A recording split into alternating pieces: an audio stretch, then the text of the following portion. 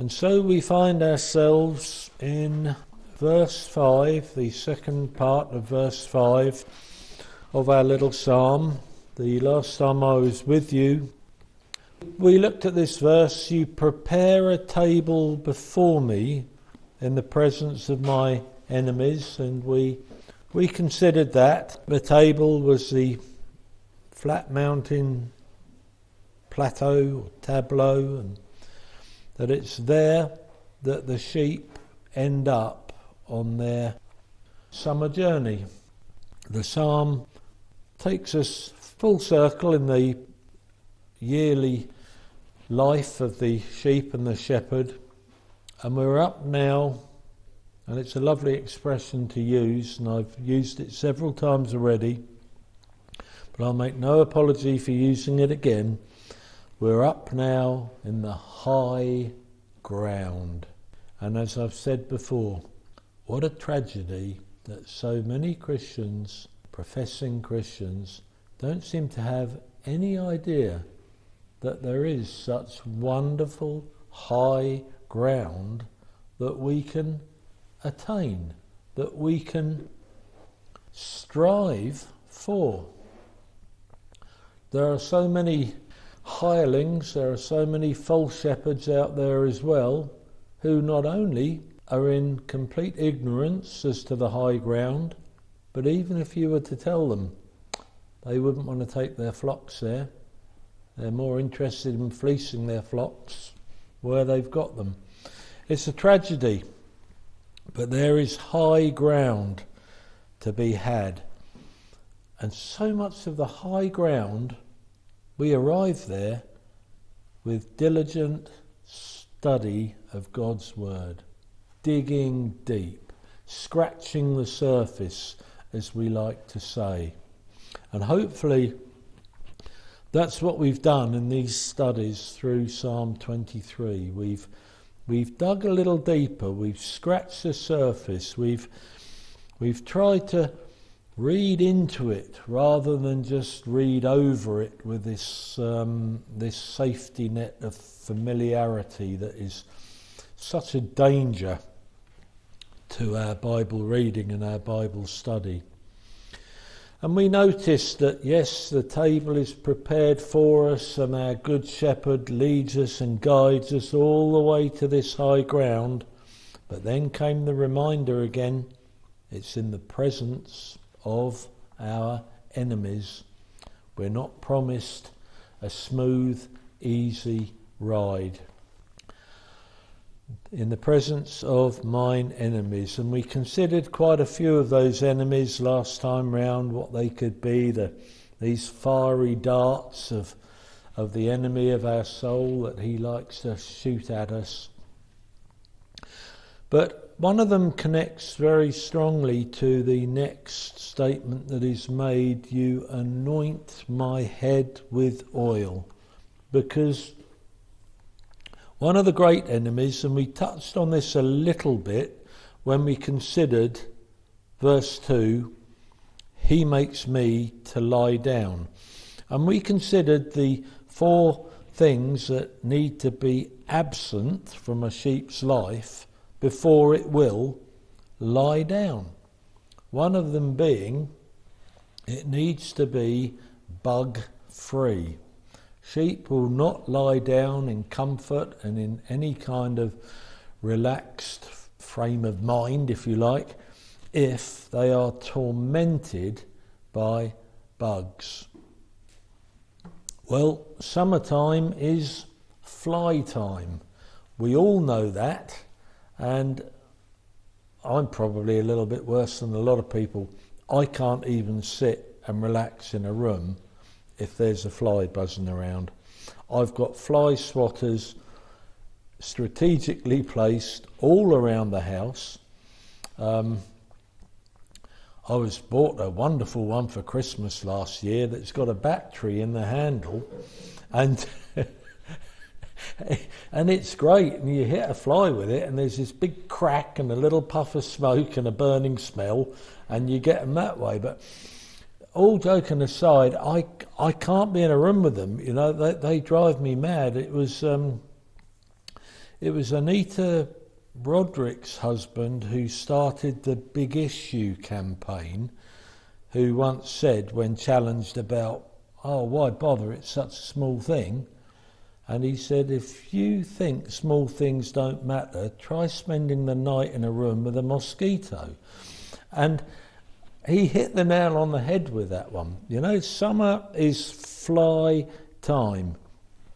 And for the shepherd and the sheep, getting back to the context of our psalm, it's a serious, big deal, particularly nasal flies. These are horrible little flies that will buzz around sheep in the summer, and their only aim and desire in life is to lay their eggs in the soft, warm, wet mucus that is around the nostrils of the sheep. And if they can do that and the eggs hatch into a little worm-like larva, they will make their way up the sheep's nostrils and then embed themselves in the flesh inside the sheep. It will cause intense irritation, and if it gets infected, it will cause terrible inflammation and it can lead to death. It's a serious, big issue. And sheep, when they've got these flies buzzing around them, they will be running around all over the place, just trying to get away from the flies. They'll go headlong into thickets, they'll go over the edge of a precipice, because all they can think about is getting away. And a good shepherd needs to be very, very aware of this particular problem. If sheep get this infection in their head, they will quite literally bang their heads against trees and rocks just to try and get some relief from the pain of it all, and they'll damage themselves. They can even kill themselves doing this. And how does the shepherd deal with it? He anoints their head with oil. In the immediate context, this is what is being spoken of here. Shepherds will carry a mixture of, normally it's a mixture of olive oil and tar or sulphur and herbs, and it's all mixed together, and he will anoint the sheep's heads with oil, and it will drive the flies away, and the sheep know it, and they will immediately have a peace about them, because they know that it's another experience, an example of the good, caring shepherd looking after them. And normally, these attacks for sheep, normally they're always on the head. The other really big one that's a problem is scab. And it's a tiny little, like a little lice thing, and it likes to live on the sheep's head and behind their ears and all this sort of thing. And sheep are affectionate things, and they like to rub their heads together as a mark of affection. And it's very easily passed from one sheep to another. And anybody who's had children that have come home from school with head lice were probably thinking, I know what that reminds me of. And it's the same sort of thing. But now, interestingly enough, when you read through the Old Testament and you have all these laws to do with sacrifice, and an interesting expression crops up again and again and again, that a sacrifice must be without spot or blemish. And the first and the foremost thing that any priest, when he was checking a sheep or a lamb to see if it was pure and suitable for sacrifice, he checked for scab. That is normally what is being referred to when it comes to being without spot or blemish. And so the anointing then, we can move it from the physical sense and the absolutely immediate context of the sheep out on the plateau with the shepherd to our good shepherd and where we are. Where are we with him? Because in the spiritual sense, you see, we've been anointed. We have God's Holy Spirit, and because of the complete and full work of the Trinity, when God looks at us, he sees us as without spot or blemish. Wonderful, wonderful thought. We'll come back to that later and we'll build on that a little bit. But you see, the attacks are so much on the head. And look how that relates to our lives today. Most of the attacks that come on us from the world, as we refer to it, that's outside those doors, are attacks on your mind. We're bombarded with it, aren't we? Visually.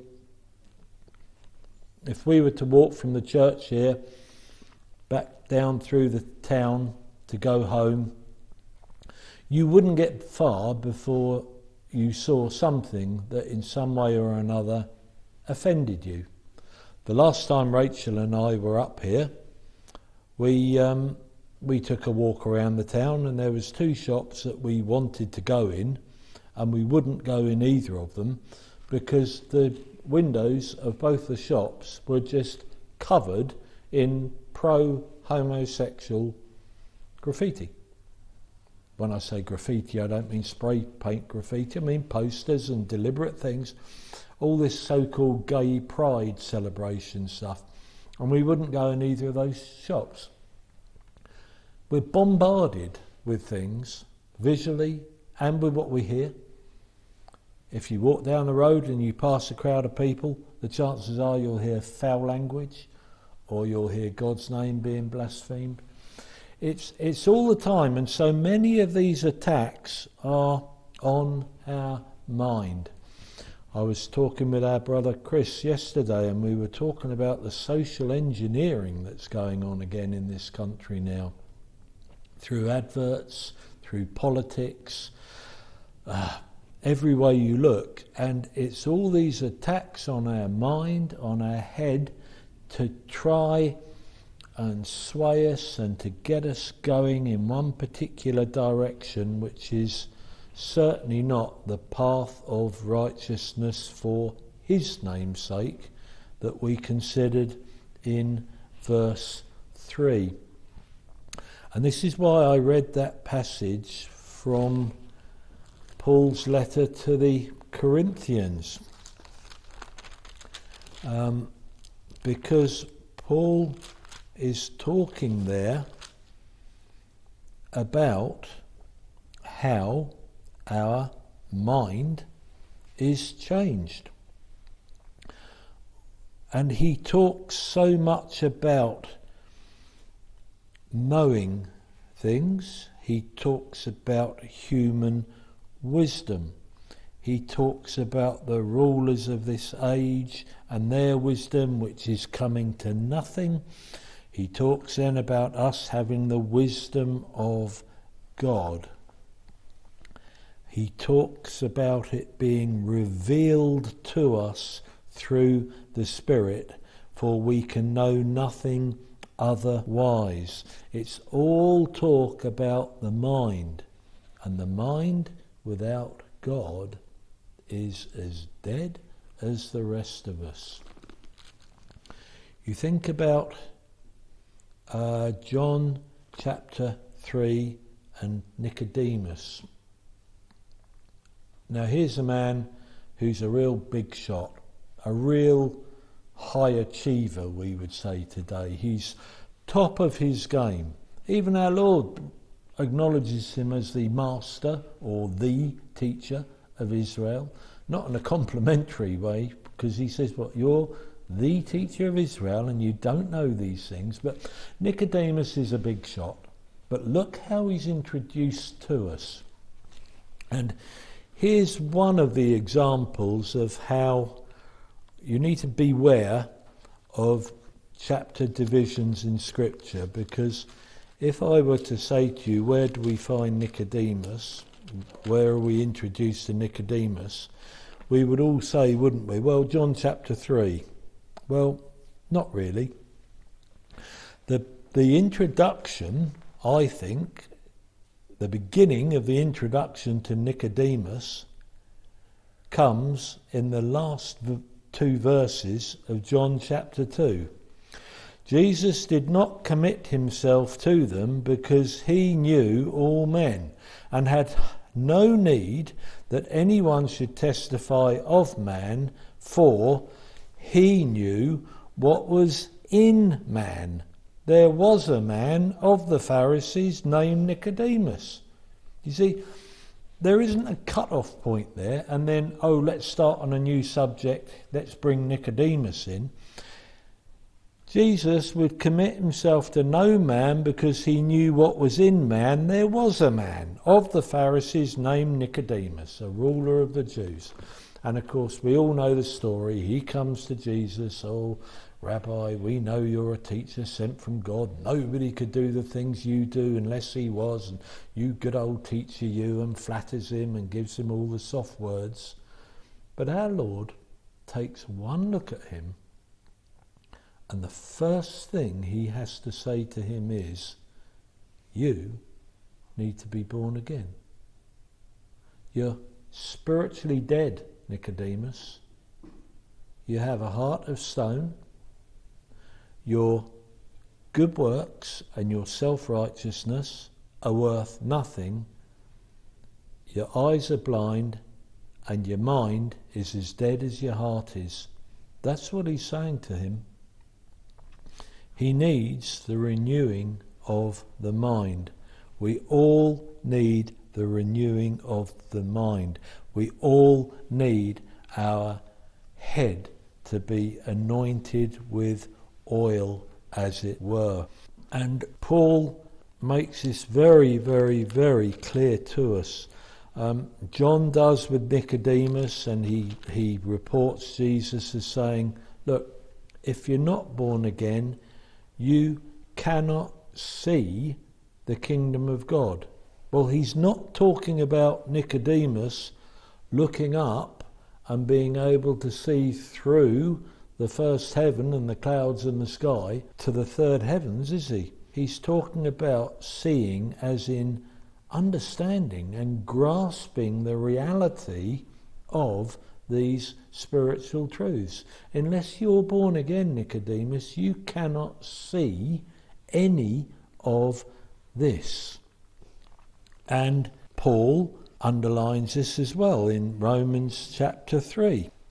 And he says, let's read it from verse 9. He's talking about people and he says, well, what then? Are we better than they? No, not at all. We've previously charged both Jew and Greek that they're under sin. As it's written, there's none righteous, no, not one. There is none who understands, none who seek after God. They've all turned aside. They've altogether become unprofitable. There is none who does good, no, not one. He says there is none who understands. He says again in another place to the Corinthians again, the things of God are incomprehensible to the natural man. If it makes you want to ask the question that the disciples asked, well, who then can be saved? You'll get the same answer, won't you? Well, with man it's impossible. But, one of those lovely biblical buts, but with God all things are possible. Because the anointing of the head with oil by God in the spiritual sense involves God pouring out his Holy Spirit on us and in us. The work of the Holy Spirit in regenerating us, causing us to be born again, or better really, born from above. And our eyes are opened. Our ears are opened. Our minds are renewed. Paul exhorts us for the renewing and regenerating of our minds, to have a mind as Christ. This is the work of God's Spirit in our lives, and we need to be so thankful for it. In the same way that the sheep were thankful for having their heads anointed with oil to make them bug-free, when our minds are anointed with God's Holy Spirit, then our eyes are opened to the truth. And as our Lord said, if you know the truth will set you free. We are free in Christ because our minds and our eyes and our hearts have been open to this wonderful, wonderful truth. And it is important to note that it's not just our minds that need regenerating. It is, of course, our heart and our spirit. We were spiritually dead. Our hearts were closed and like rock. I mentioned it this morning at the other church I was preaching at, and I love to quote it. It's so beautiful and it's so simple. When Lydia, the seller of purple cloth, is referred to in the book of Acts, and it just quite simply says, the Lord opened her heart. It's so beautiful and it's so simple, but it says so very, very much. And with all that in mind, no wonder our psalmist can cry out, my cup runs over. The blessings that we have, we can never number them. Sadly, I don't think we probably even recognise the majority of them, because we're still in our fleshly bodies. We're still sojourning through this sinful, fallen world. And it still is, hopefully not always, but a lot of the time, it really is like wading through treacle, isn't it? And our eyes are firmly fixed on the objective, and I don't think we'll realise half of the blessings and the protection and the empowerment that we have been given on our journey through by our Lord, until we are in glory. But certainly and surely our cup runs over. But it's good to stop and just remember why our cup runs over. I've spoken on this a couple of times at churches. I did briefly here several years ago the 3 points of imputation. It's very, very easy if you start thinking of imputation to just say, oh yeah, wonderful, imputation. Christ's righteousness is imputed to me. And yeah, that's true. But that's the third of the 3 steps or points of imputation. And it's good to remember them all.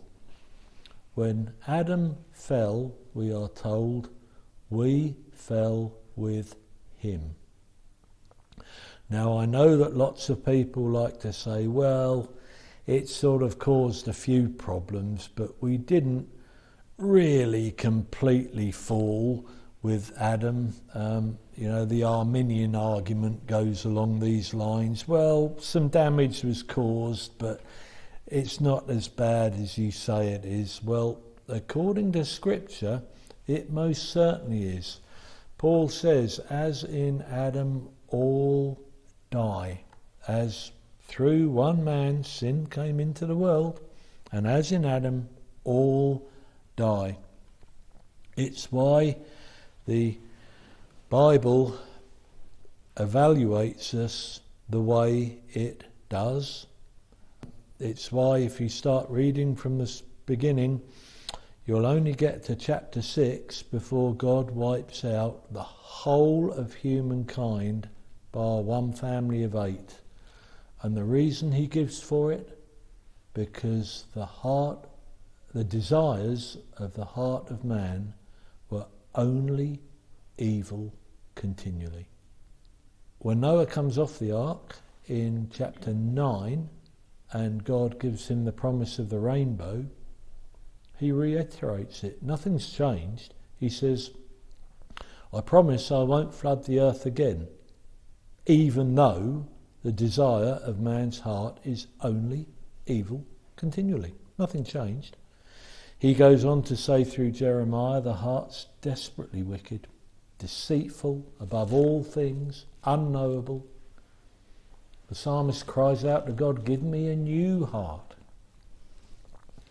And the Arminian will say to me, draw it, my old mate, and speak for yourself. I may be bad, but I'm not that bad. And Scripture says, indeed you are. When Adam fell, his sin was imputed to us, and our cup most certainly runneth over with our sin.